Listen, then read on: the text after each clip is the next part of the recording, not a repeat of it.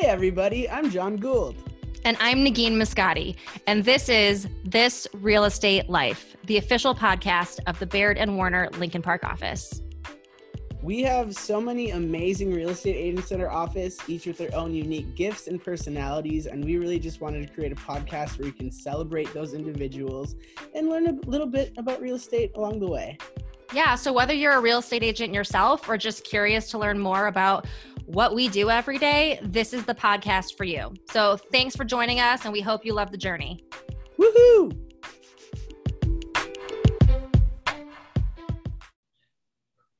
Welcome to This Real Estate Life, the Baird & Warner Lincoln Park podcast, where we highlight and showcase the different gifts and talents our agents bring to the table. Today's guest is Hunter Andre. Woo! Hold, stop. You guys don't have to cheer for me now. It's okay. Let me shut the door. There's some people walking in for an autograph. I'll slow down here. But Hunter, you asked us to cheer for you before we started recording. Yeah, this is weird. I'm very confused. Don't spoil it like that. I sent you guys notes. Holy smoke. You're now everybody knows that this has all been planned out. I love it. We're already off to a great start, and we're just kicking it off. Hunter, thank you so much for joining us. We're really excited to have you on the podcast. You're new-ish to the office. You've been with us only for a few months. You have quite the history that we're going to get into, but you've joined us in a great capacity as the Director of Agent Development, and really excited for all of us to have the chance to learn from you and grow with you here at Baird & Warner. You've been in real estate for what, about 13-ish years or so? Yeah, started in 2009. So it's 13, 14 years now. I always go back to my LinkedIn to figure out how long I've been in real estate. Because if you go back to your LinkedIn, it tells you, the years, So I'm like, I go to LinkedIn, like, how long have I been doing real estate again? Is that sad? No, it's easier than mental math. That's true. I think. So 13, 14 years of history, and you are a solo agent. You've been on a high-powered team as well, so you've got some great experience. You work with buyers, you work with sellers, you work with investors, you work with developers. You have quite an experience with new construction that's very, very helpful. You've recently been a managing broker at one of our competitor offices, and now you are here as Director of Agent Development. Your numerous testimonials all speak to your knowledge and your kindness and what we love the most about you, which is just your absolute friendliness and ability to come here and instantly become a part of our culture. So we're really happy to have you. Very excited to learn from you today. So thank you for joining us. Thank you, Negin and John. Thank you so much. I'm pleasure to be here. Fabulous. Well, we always love to kick this off learning a little bit about how our guests even got into real estate and what their journey has been. So we're just going to turn it over to you so you can tell us a story. Yeah, sure. I started in 2009, and if you weren't in the industry in 2009, that was actually the bottom of the market. Yeah. It was not pretty. And when I told everybody that I knew and my family members that I was leaving a 10-year career in film and television, and I was going to dive headfirst into real estate, they were like, Hunter, are you out of your mind? No, you don't want to do that. This is a very poor decision. Please stay in the industry that you're doing very well in and stay on course. I did not take their advice. I dove in headfirst. And I haven't looked back since. It was probably one of the best moves in my life. And one of the things that I remember the most when I came into the industry, as I was like coming into the industry, my hair was being blown back. I had more hair at that time. I know you can't see me, but just imagine. I know this is a podcast, it's a visual, but just imagine my hair being blown back. And that was all the agents fleeing the industry of falling out because they had just like no chance of survival at that time. And I figured the only way that I was going to survive in real estate during that time period was to like literally put blinders on and just stay so focused and not listen to all the noise that was around me. Yeah. And that's how I made it.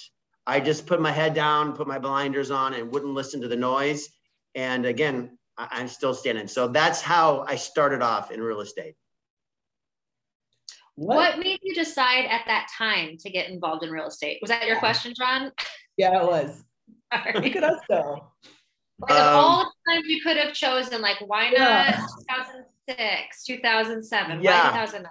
Yeah, exactly. Or like when I was graduating from college in 98 from DePaul, I was interested in real estate then. That would have been an opportune time. Yeah.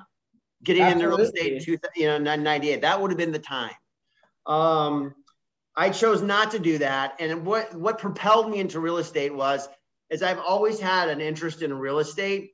I'm like, it's hard for me to describe, you guys, but when I drive down the street, and this happens to me all the time, I'm like scanning the horizon. I'm scanning the buildings. I'm scanning the real estate looking for like opportunities, what businesses are opening, what businesses are closing.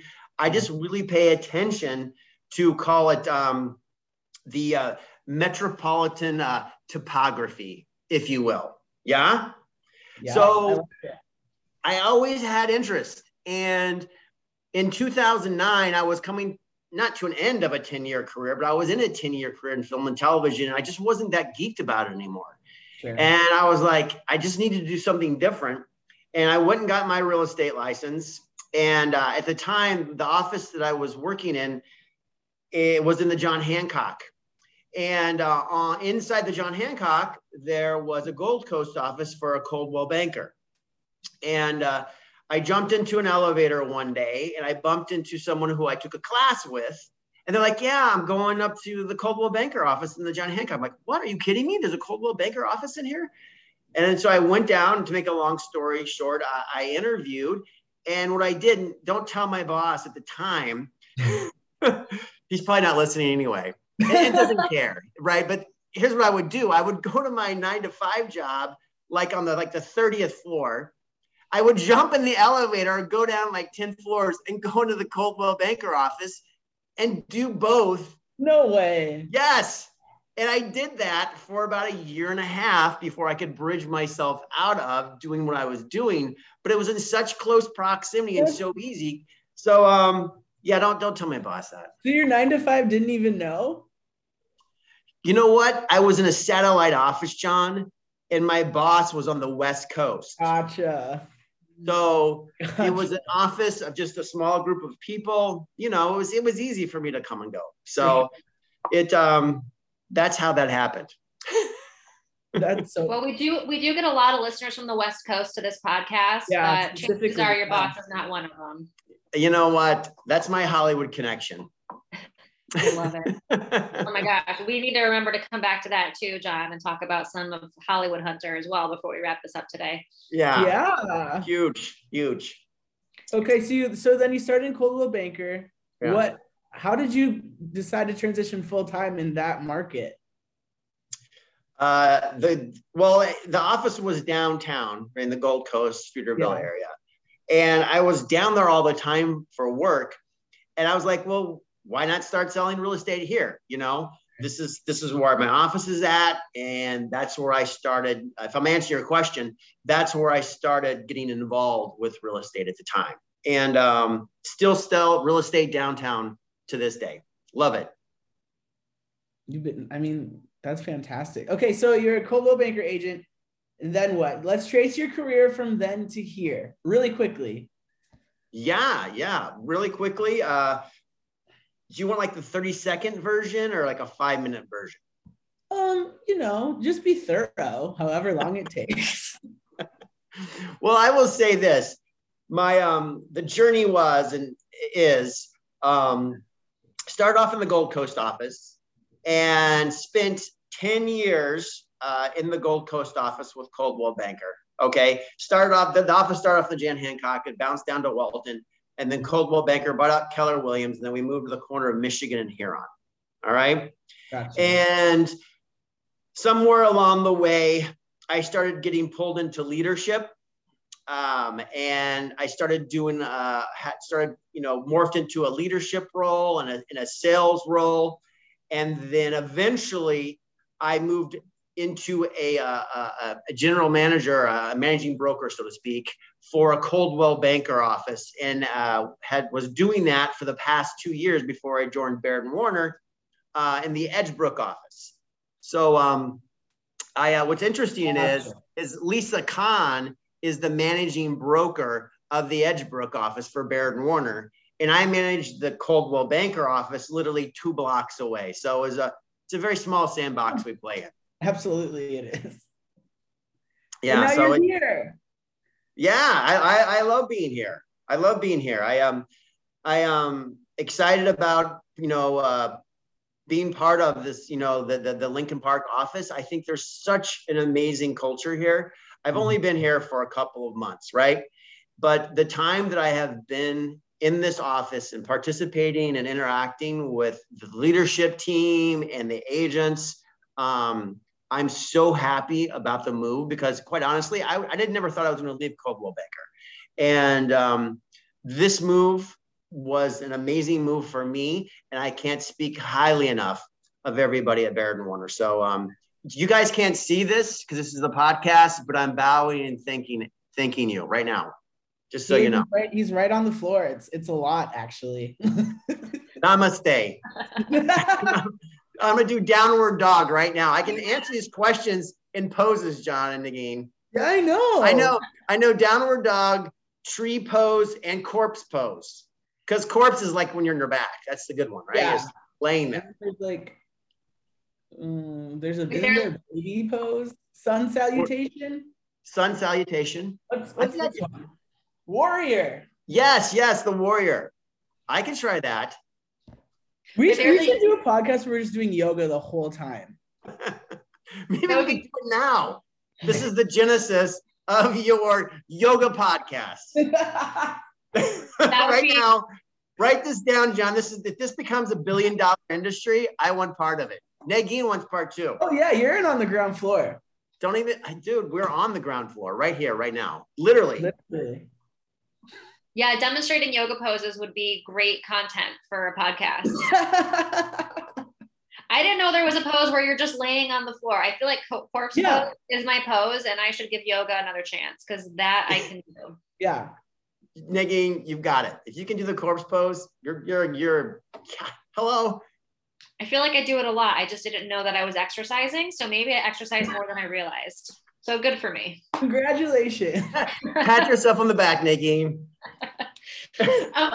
Hunter, getting back to this, I feel like we could go off on a tangent for the next 40 minutes easily without a problem. Sure. But what you mentioned that, at some point in your career at Coldwell Banker, you got pulled into leadership and then eventually became a managing broker. What was it about being in a leadership position? Because as much as you got pulled into it, you had to also willingly go, right? So there was something inside of you that wanted to be able to be there to help the agents develop. Like, what was it about, being a managing broker and leading agents that was really appealing to you and something that you still want to incorporate in your business today? Yeah. Oh, that's a great question, Negin. I would say this was my attitude right now about real estate, and the way I approach it is I have a kind of a pay it forward attitude, and it's not kind of, it is. It's a through line. I feel like in everything that I do and whoever I act and interact with is I like to pay it forward if I can, because when I started in 2009, I already said that the wind was blowing my hair back, right? Everybody was leaving, and whoever was left right there was like holding on with a white knuckle grip, and they weren't really mentoring agents as they came in to the industry. Their focus was really just to stay above water. And through that process, I made a ton of mistakes because there just wasn't enough people around me at the time who were really offering me the attention, or I wasn't asking for it. I don't know which came first. But I said to myself as I progressed through real estate that if I get a chance to help somebody, I'm going to go out of my way to help someone to make sure they don't make the mistakes that I made when I first started. So that's one of the things I love about being in a leadership role and capacity, is just trying to help people out. Because at the end of the day, this is a very small sandbox that we all play in. Right. And if we can all support each other, I'm also subscribed to the theory of high tide rises all boats. If you help everybody out, we all play nice together in the sandbox, we're all going to do well. So Right. that's really one of my through lines when it comes through with leadership, something I really try to work on and focus on every day. I love that. And I love that saying too, a high tide rises all boats. I think that's so true. And it's true of this industry for sure. I think my question is, so my question, I'm going to try to articulate because I'm not sure what it is yet. I've only been in this office. I've only been in the real estate world in Baird and Moore and Lincoln Park. So I don't know what other offices are like. I know Sure. that this office has always felt like a community where we all help each other and we all support each other. And I love that. Do you think that that's true of do you think that that's true of the business as a whole, that most places are like that? Or do you think Lincoln Park is unique? Does that make sense? That's No, that's part of the question. Yeah, no, that's a great question, John. I would say this. Lincoln Park, Baird and Warner specifically, is definitely a unique office in that it is an office that has a lot of real estate agents in it, right? It's not a small office. And physically, it's not a small office. But there is such a strong vibe in this office that makes it feel like a boutique, small family-run office. Does that make sense? Absolutely. And that's really hard to pull off. I can tell you that. I've been in a lot of offices. I've been in a lot of meetings. And this type of environment is not ubiquitous in the market. And it takes a lot of time to create a culture like this. The podcast that you guys do right now, you and Negin do, and I'm blessed to be a part of it today. This podcast is really unheard of in the industry. I don't know of any other brokerages right now off the top of my head that is doing a podcast like this. And I think it's important that's part of the culture component here. You two are taking the time to create such a great, what would I describe? A podcast. There we go. I don't even need to find another word for it.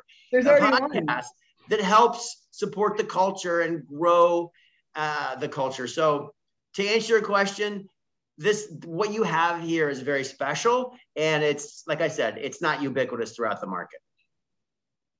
Well, good. I want to be special. You are special, John. Just like the yoga poses. Amen. Thank you for giving me my daily validation. I can leave now. Yes. Yes. I'm waiting for you, Negin, because I know you have a question. No, Hunter. So I always find myself interrupting John. So I'm trying to take a moment and pause. Yeah. So I'm working on it, John. You're doing great. I'm really proud of you. Thank you. I think you're doing great, Negin, because I got my degree in communications from DePaul, and I had a class on communications, yeah? And they have like this sender-receiver model, right?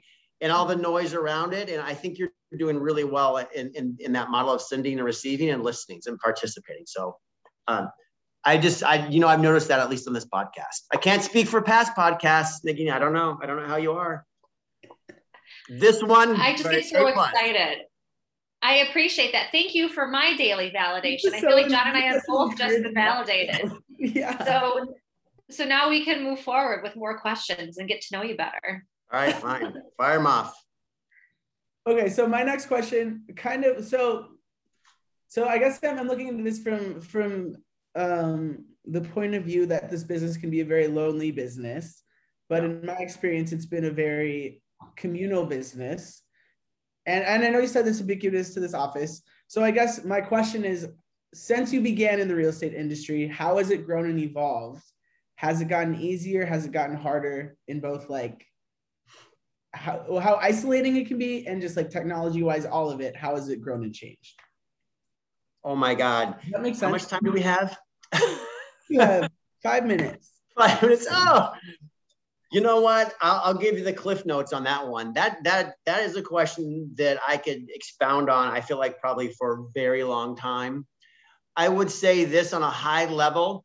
like when I came into the industry in 2009, and when I say that, I feel like I'm like dating myself. Like when I came in back in the day, graduated high school. I mean, you can't see me, people, but I do have some gray hair here.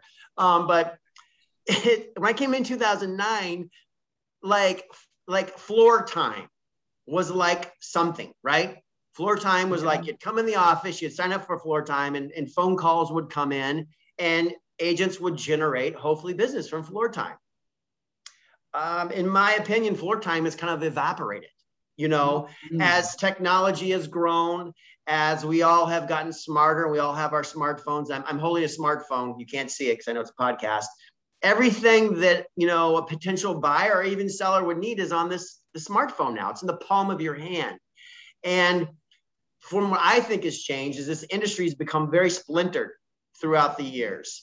And the agents, are not the harbingers of all information anymore. The general public doesn't have to come to a real estate agent to find out about property or to look for property. They can go on their smartphone and get it quicker than we can sometimes. Yeah. So that is, there are things that, like, the floor time was important, when I first started. But as time has evolved and our industry has evolved, it's our positions within that. I think, John and Negin have changed. I think now as real estate brokers, we have to become really strong with helping our potential clients with the process. We've got to understand the process inside and out and help them understand value inside and out. Because I don't think you can garner from the smartphone process, right, start to finish, of the home and buying, selling process. And or really, can you understand value and bring, to your clients kind of a street level understanding of what's going on in their neighborhood. That's not something I don't think you can extract out of a smartphone or a third-party website. So our skill sets, I believe, have been forced to evolve throughout the years. And that's what I would say about at least that question so far. Do you think it's become harder or easier to be a real estate agent, or just different? I have always found real estate to be difficult. I cannot tell a lie. I don't think this is an easy industry. Yeah. It is a very difficult industry, without a doubt. And if anybody's listening and they're thinking about getting into real estate and they think this is going to be easy, or they want an easy career, do not get a real estate license or managing broker's license and come into real estate. It's just not. It's not the reality. No. So it's hard. I just think it's changed and evolved. And am I answering your question, John? I feel like I'm going off on a tangent here. Maybe not answering your question. No, absolutely. So it's always been hard. It's just a different kind of hard now. Yeah, I think it's a different kind of hard. I think agents and managing brokers and anybody who's involved in real estate, we all have to kind of pivot and be ready to pivot at any time with whatever's news coming out. And, last year we dealt with the COVID crisis in a pandemic. So, luckily our industry is so adept at pivoting and moving quickly and making shifts. We all did really well. So as long as we can all continue to be on top of it and mobile and nimble, we'll be fine. I think the people who get stuck and aren't mobile and nimble or don't want to try to evolve with the industry usually fall behind and eventually fall out of the industry. Yeah.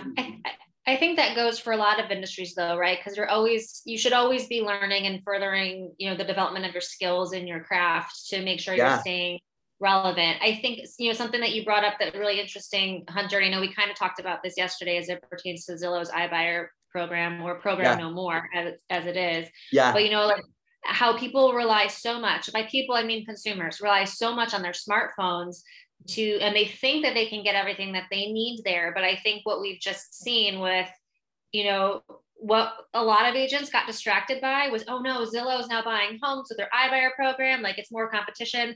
And it came and it went just as fast because like you told me yesterday, this is a business about people. It's about relationships. And it's always going to be about, as you said, being able to add that value, whether it's about the process or how to negotiate a deal or understanding the market. And you can't just get that from a piece of technology or a website. Like you need people, you need experts like yourself to be able to help walk you through that. And I think if anything, that was just kind of reinforced. And I don't want to get you all heated again. I know you're reading that article yesterday about Zillow and you have some opinions, but I think you're absolutely right about all of that. Yeah, well, I think you just nailed it too, Negin. I think this is definitely a relationship driven business. It will continue to be a relationship business. No matter how powerful the algorithm is, I don't think they can write an algorithm to replace human connection. Absolutely. And so I think we're all safe. I don't think our industry is going anywhere anytime soon, nor are the need for real estate brokers. Yeah, but I think that's also what makes it hard because there are probably brokers who just rely on the technology and think that that's all that they have to do. And maybe they've seen a TV show or something else that might speak to that. But it is work, it is effort, it is consistency. It's holding yourself to a higher standard of being a professional and having integrity to develop those relationships over time. And it's fun work and it's rewarding, but it is hard work, like you said. Yeah, and to springboard from that, Negin, I think one of the things that I have recently learned about myself, and this is why I like using myself as an example, because I've made so many mistakes. I don't even mind throwing myself under the bus anymore. It's just ridiculous. I'm fine with it. I've come to grips with it. And some people, can be like, Hunter, come on. But I just realized that, I spent most of my career as a very transactional agent, very transactional. Not that I didn't have my client's best interest in mind. I certainly had my client's best interest in mind. Of course I did. I wouldn't have made it this far. But where I was dropping the ball, and this is where I'm jumping from what you just said, Negin, and I think this is important for agents to understand. So please listen. You need to stay in front of your clients after you close a deal with them. And you need to stay in front of them in a meaningful way, at minimum once a quarter, if not once a month. Yeah. Because to John's point and what we've been discussing here, this industry has become very fragmented. There's a lot of shiny objects out there right now. And you may think that you put a deal together with that client and they're your client for life, but you can't count on that, okay? They might have written you the best review on Zillow that you use on your website to tout how great you are. But then you find out a few years later, they didn't use you to sell their home. It's difficult to find that out. And that just recently happened to me.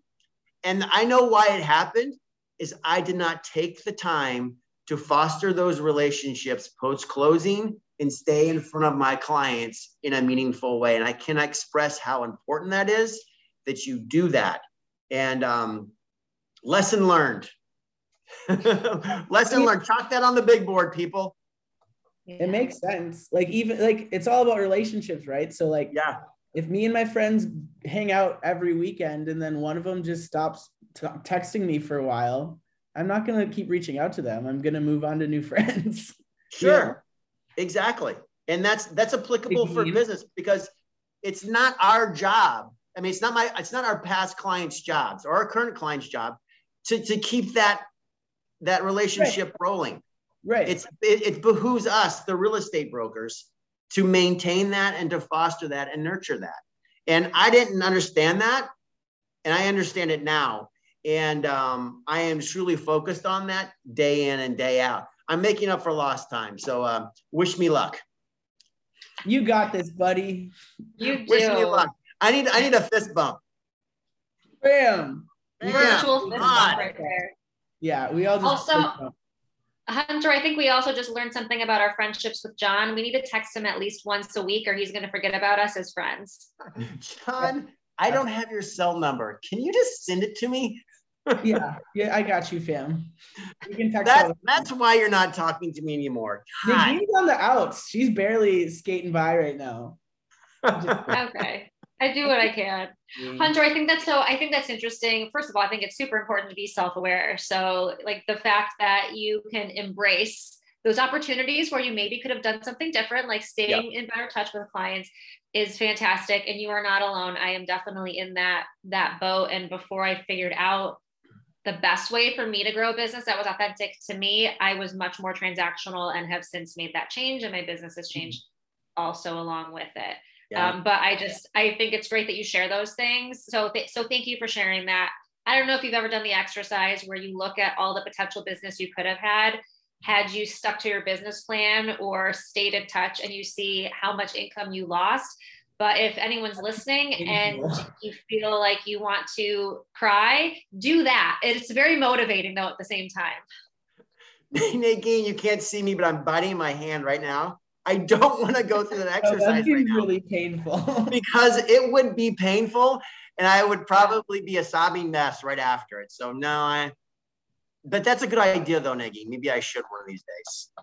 Well, let's all do it at the same time. We can have a good cry together.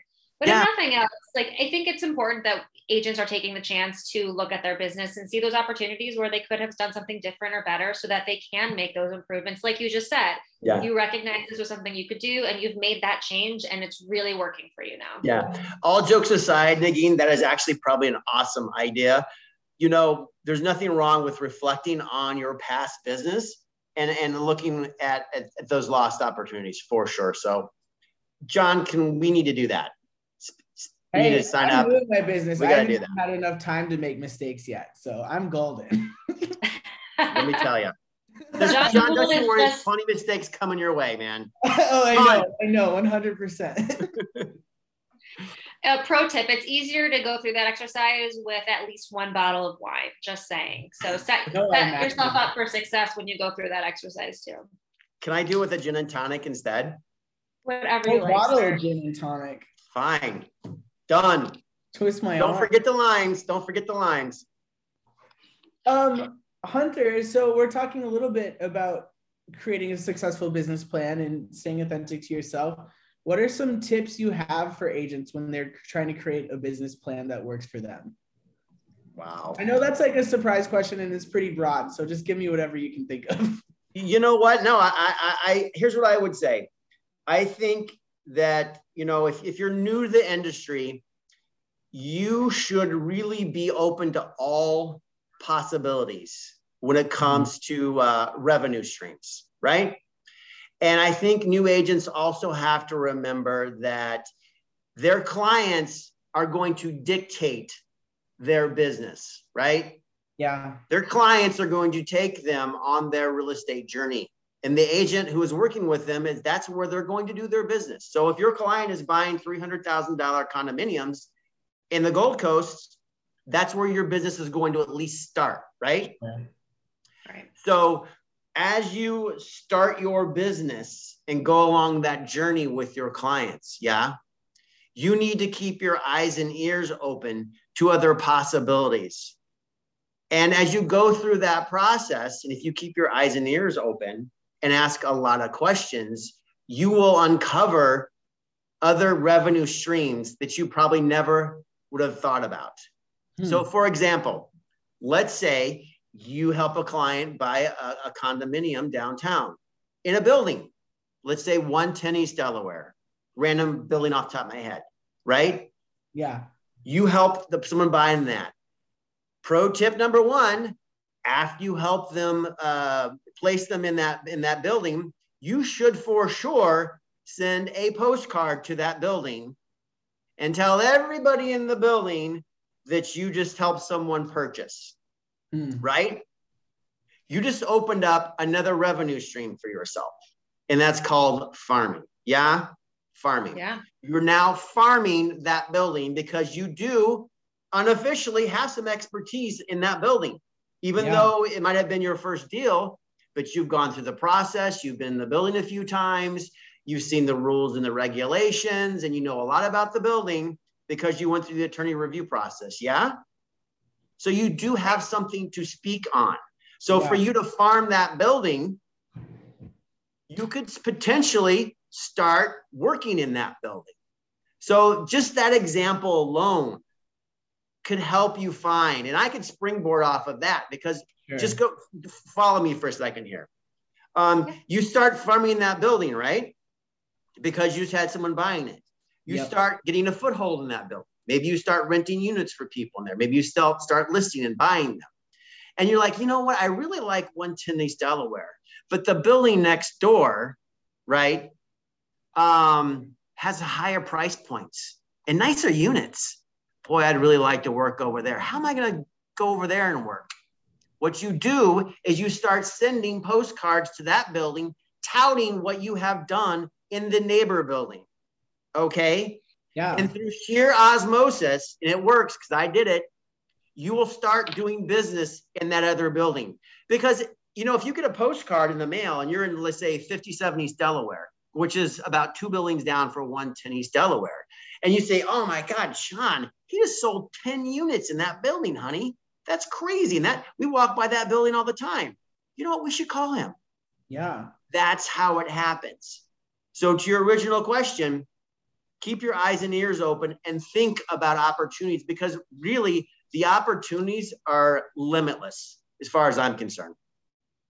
Was that too long? No, that was perfect. And I think fantastic advice for newer agents too, who feel like maybe they don't have, you know, the history, they don't feel as experienced, they don't know what they can talk on. But you're right. Like if you sell a unit in a building, there's no reason you can't farm that. Like, I think that gives a lot of power to agents to be a lot more forward with their business than they think they maybe can be. You know? Yeah. Yeah, totally. Yeah. Yes. A lot of new agents, unfortunately, and I remember this because I was a brand new agent at the time. Yeah. Can you believe it? One time I was brand new. The new agents get tunnel vision. Yeah. Okay. They do. They just do. They get tunnel vision and they get locked into whatever deal they're doing, and they forget about everything else that they should be doing. All the things that maybe I tell them they should do, or Nagin tells them to do, or David. And once the transaction is over, that is the extent of the deal, you know, and now they've turned their attention to something else. And I would suggest, in what you just said, and I'm kind of reiterating it, dig a little deeper, and I think you'll find that there's other ways to turn that one deal into many deals. That's great advice. So moral of the story, don't get tunnel vision. No, I love that. It's like investing almost, right? Like you could close the deal, put the money in the bank, and it's safe in your savings account, or you could invest with that deal to continue to grow. And who knows what other kinds of business you're going to get.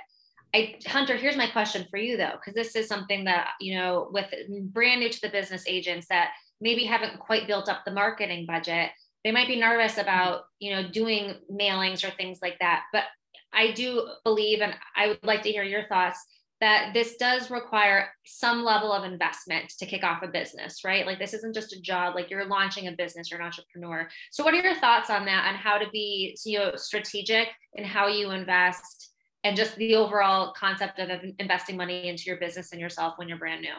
Yeah, great question, again.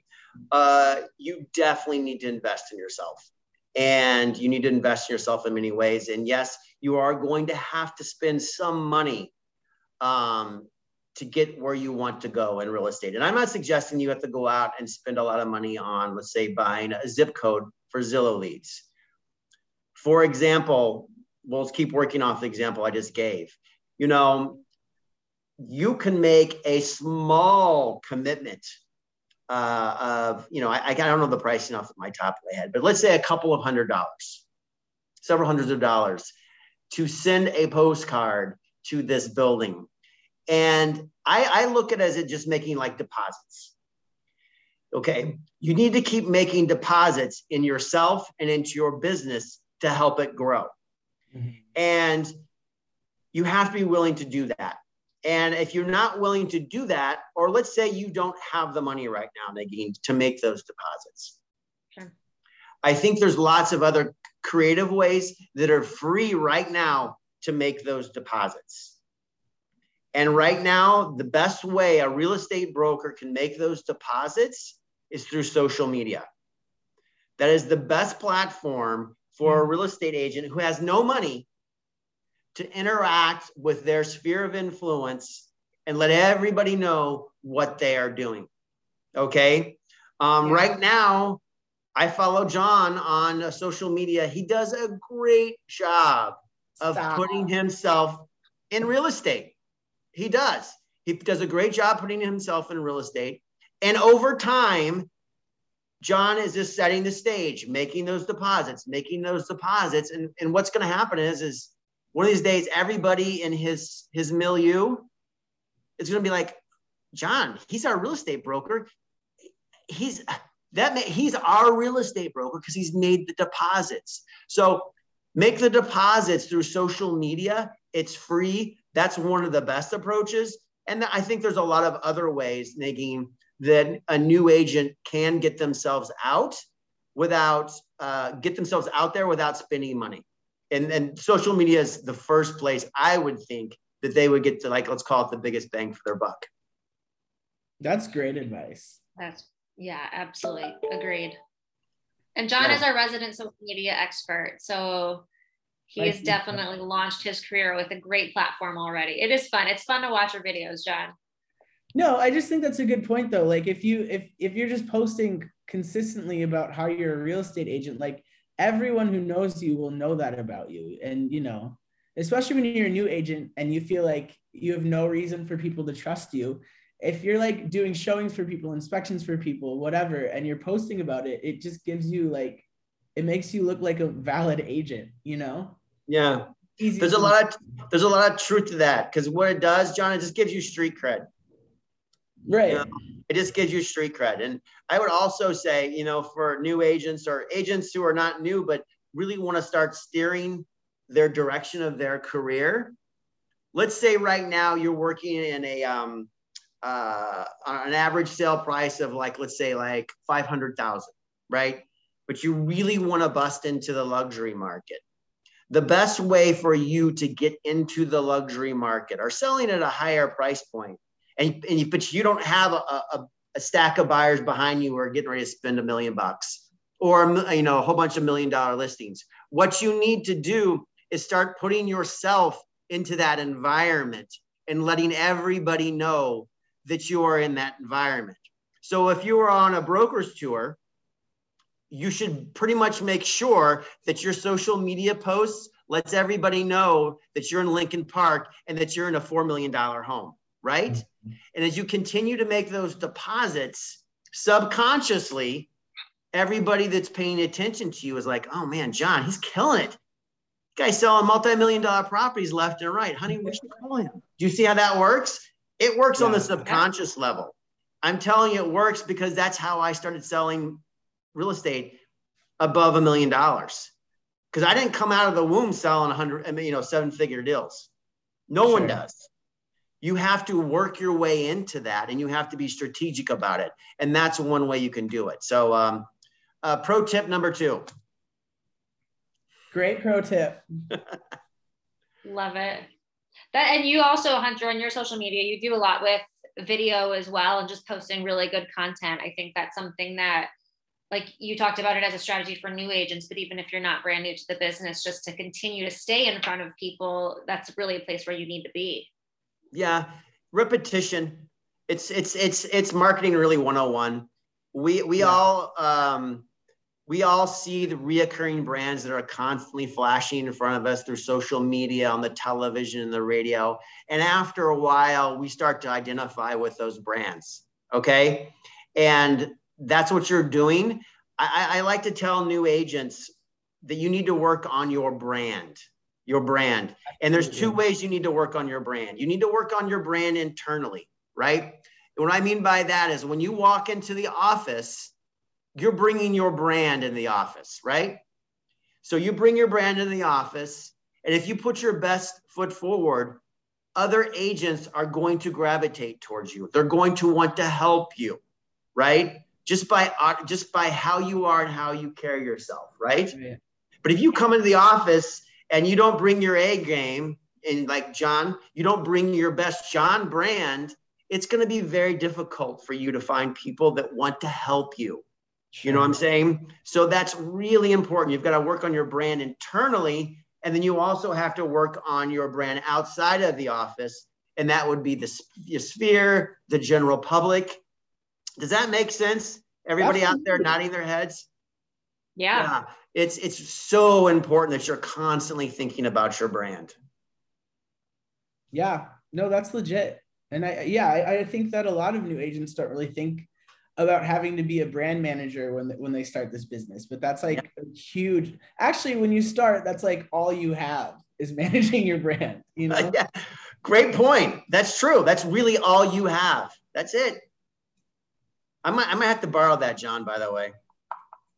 You said it. I disagree. Okay. The last real question we have, I think, before the challenge questions, because we're running out of time. But so we talked a lot about new agents. And this is a wild card question as well. Let's talk one last question for experienced agents. If you feel like your business is in a rut or you want to see substantial change next year, but you don't know how to get there, what piece of advice would you give an experienced agent who wants to push their business to the next level? Ooh, that's a great question. That's a great question. That's a great question. I would say a couple of things. I think you should look for coaching. I think you should look for coaching inside Baird & Warner, but I also think you should look for coaching outside of Baird & Warner. Okay. There are a lot of really high quality coaches out there. I'm not even going to name them because you can go on and Google real estate coaches and you'll have a full page, right? Yeah. So I'm not going to give a commercial for them right now. But I will say this, I have done outside coaching with the Ferry Group. I just went through the Ninja program with Baird & Warner. And every time I deal with a coach that is outside, I always walk away with something that I'm like, I have an aha moment. I'm like, wow, I never thought about that. Yeah. Or, wow, I should tweak my, my business this way. And that's what I would say. And that's going to cost some money. These aren't free. The coaches aren't free, but I think there's good stuff there for you. Number two, if there is what's called a real estate market that you really want to work in, you need to figure out how to get yourself into that market. Yeah. So if you're an agent who is dominant, let's say in a price point in certain neighborhoods, and that's your bread and butter, and you do very well and it makes you happy, but you really want to say springboard to another neighborhood at a different price point, you need to figure out how to get there. And I think, like I said early in the conversation, you just need to start placing yourself in that environment, that price point, that price range, that neighborhood, that building, those buildings, and that business will flow to you. But you have to be strategic about it, and you have to put yourself in that. So those are two that I think, two ways that you could tweak your business or at least try to make some adjustments to it. That's fantastic advice. Thank you. Totally. Well, and that first point just speaks to what you said earlier about investing in yourself. It's helpful to get outside perspectives and challenge you to think in a way that you didn't think before. I think that's wonderful. Yeah, I think we can all get stuck in ruts, especially if you're doing well in real estate. You figured, I've got this figured out. My income's great. I'm a steady Eddie. And that goes back into the mindset of being siloed that I mentioned before as new agents. Yeah. That can happen to agents who are very well established. They can become very siloed as well. They've got their systems and everything in place. That's their world and it works. Yeah. But once they want to branch out of that, they have to do a huge paradigm shift. And sometimes they're not capable of it. They literally need to have someone come in and pull them out of their silo and go, oh, this is the road you need to take. Right. Yeah. So that can happen internally through coaching or outside, like I said. That's awesome. Thank you, Hunter. Yeah. Great. Are you ready for the challenge questions? Okay. Yeah. There's 2.5 questions. The first one's not real, but Taylor Swift or Adele? Taylor Swift all day. Really?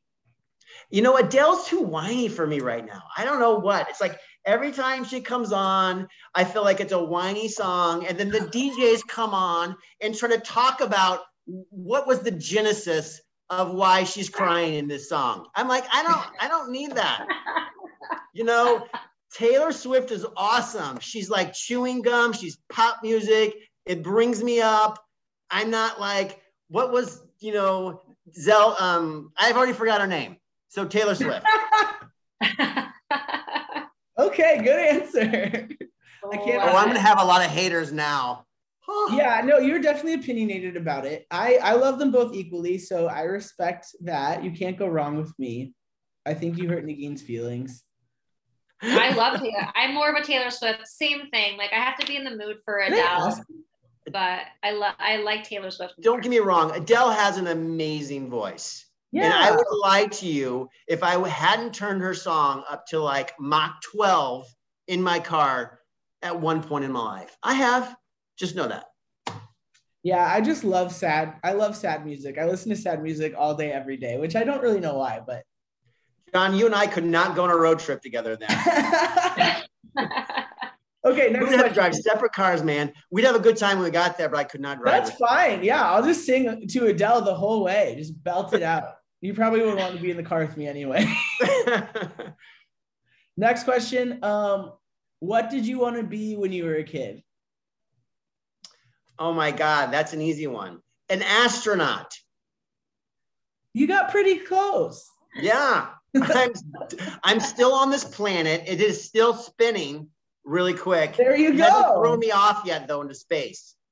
Why do you think an astronaut was your choice? You know what?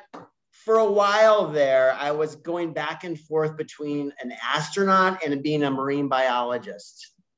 Isn't that random? You know what's weird is Isn't that weird? A lot of kids randomly want to be marine biologists. Like, I feel like more people want to do that than you'd think. Yeah, it was, you know what?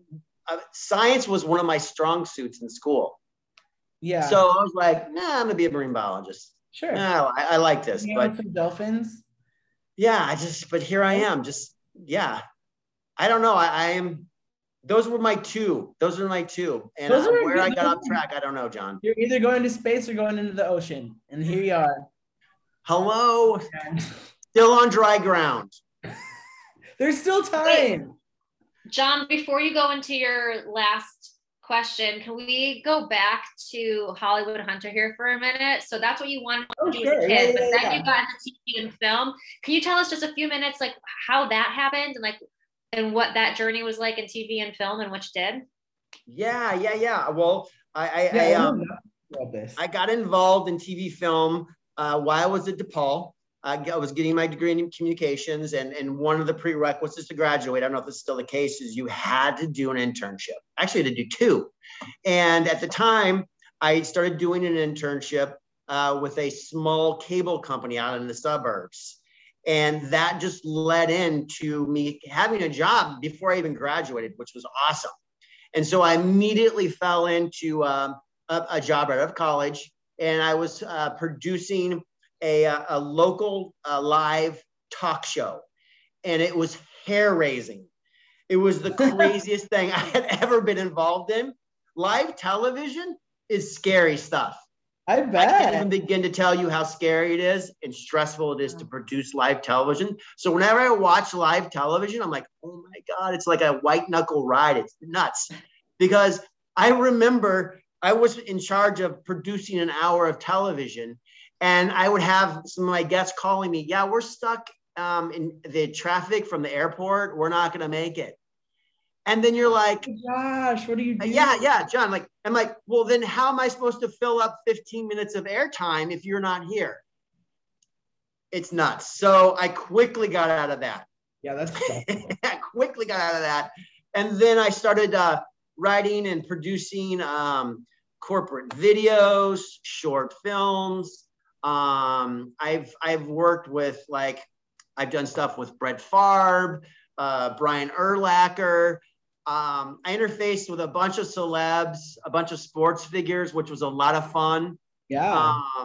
You know, so that part of it was cool. I'd meet some really cool people. But, you know, typically when you're meeting these cool people and you're getting ready to put a camera in front of them and tell them to start, you know, doing what they're supposed to be doing, you don't get a really chance to meet them. It's always like a business type of thing.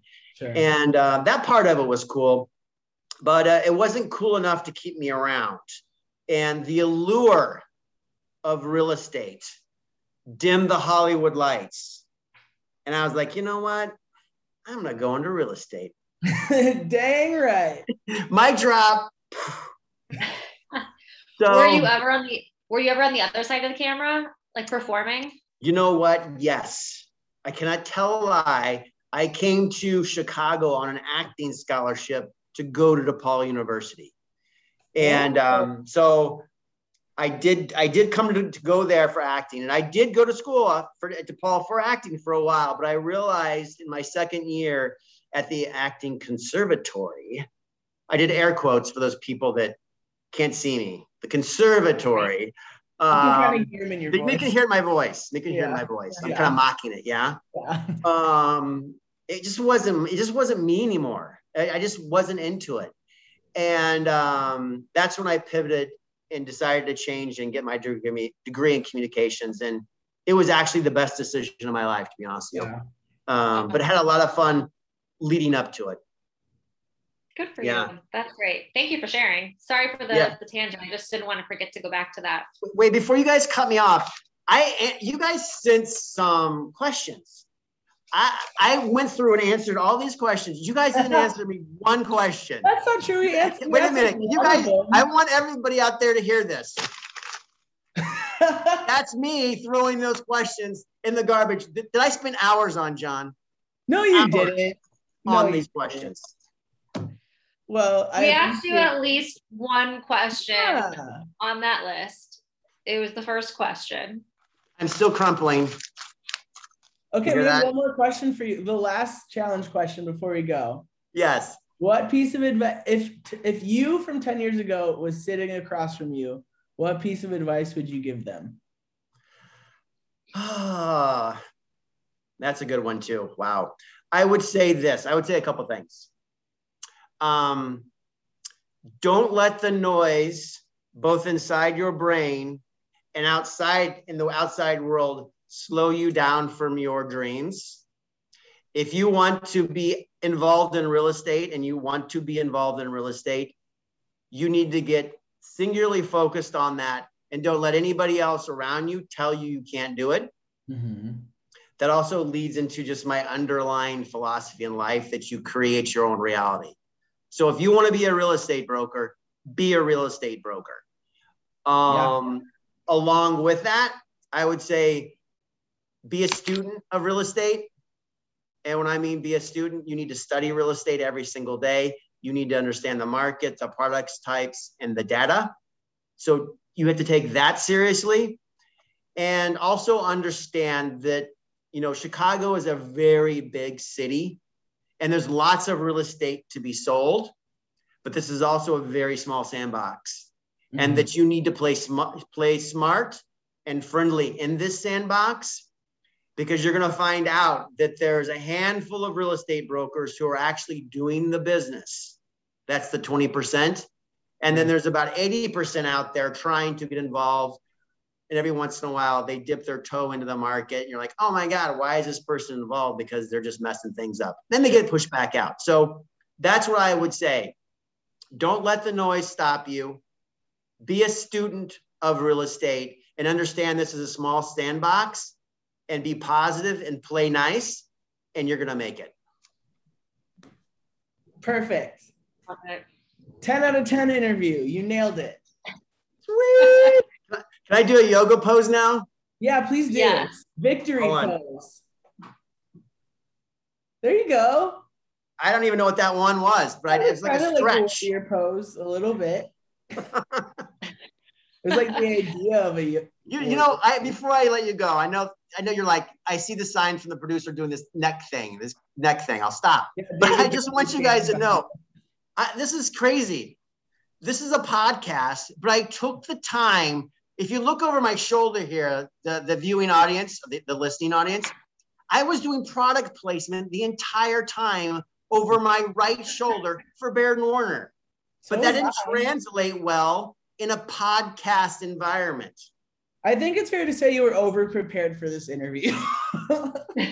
I mean, honestly, these are just notes. How do I sneak in Baird & Warner's logo in a podcast? How do you do that, John and Negin? How do you do it? I don't know. You know how you do it, Hunter? If you're listening to the podcast, you can go to said podcast. You can rate, review, and subscribe to the podcast, and you'll see all the Baird & Warner information right there. Wait a minute. Did I just tee that up for you?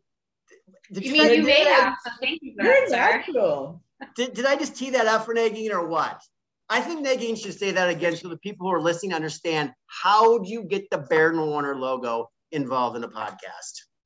Absolutely. Well, they're going to go to this episode. They're going to find your information. They're going to find your phone number, your email, and your Instagram handle at Hunter Andre Chicago, so they can look you up. Then they're going to scroll down. They're going to read about Baird & Warner Lincoln Park, rate, review, and subscribe to the podcast. And we appreciate it. Hunter appreciates it. This has been a very fun episode. So thank you so much, Hunter. We're really happy to have you at the office, and super pumped to have you join us on the podcast as well and share a little bit about yourself. So thank you for that. Thank you guys so much. I'm so grateful that you had me today.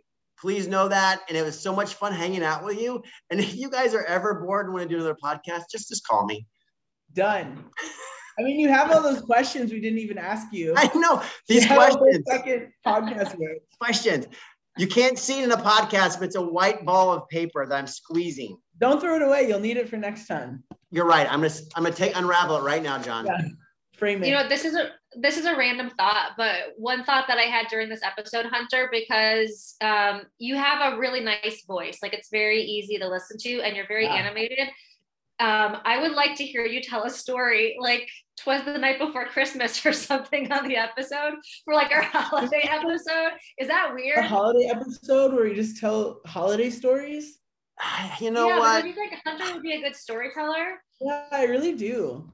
You know what? I don't know, Negin. That's a pretty tall order. You're going to have to talk to my agent. All right, fair enough. Just put us in touch. I'll get him on the phone. Just so you know, we have a zero budget for this podcast, so don't expect too much, but we'll do what we can. She brings that up a lot, but I think she's hoping David will put some money behind it, but he hasn't yet. You know what? I think this podcast could go somewhere, and I really like the idea that you brought up, John, the yoga podcast. That's got some legs, man. That's got legs. Yep. First ever yoga podcast. It's got legs, literally and figuratively. I love it. On that note, Hunter, thanks so much, John. Thank you. Have a wonderful day, you guys. Thank you. Bye. Bye.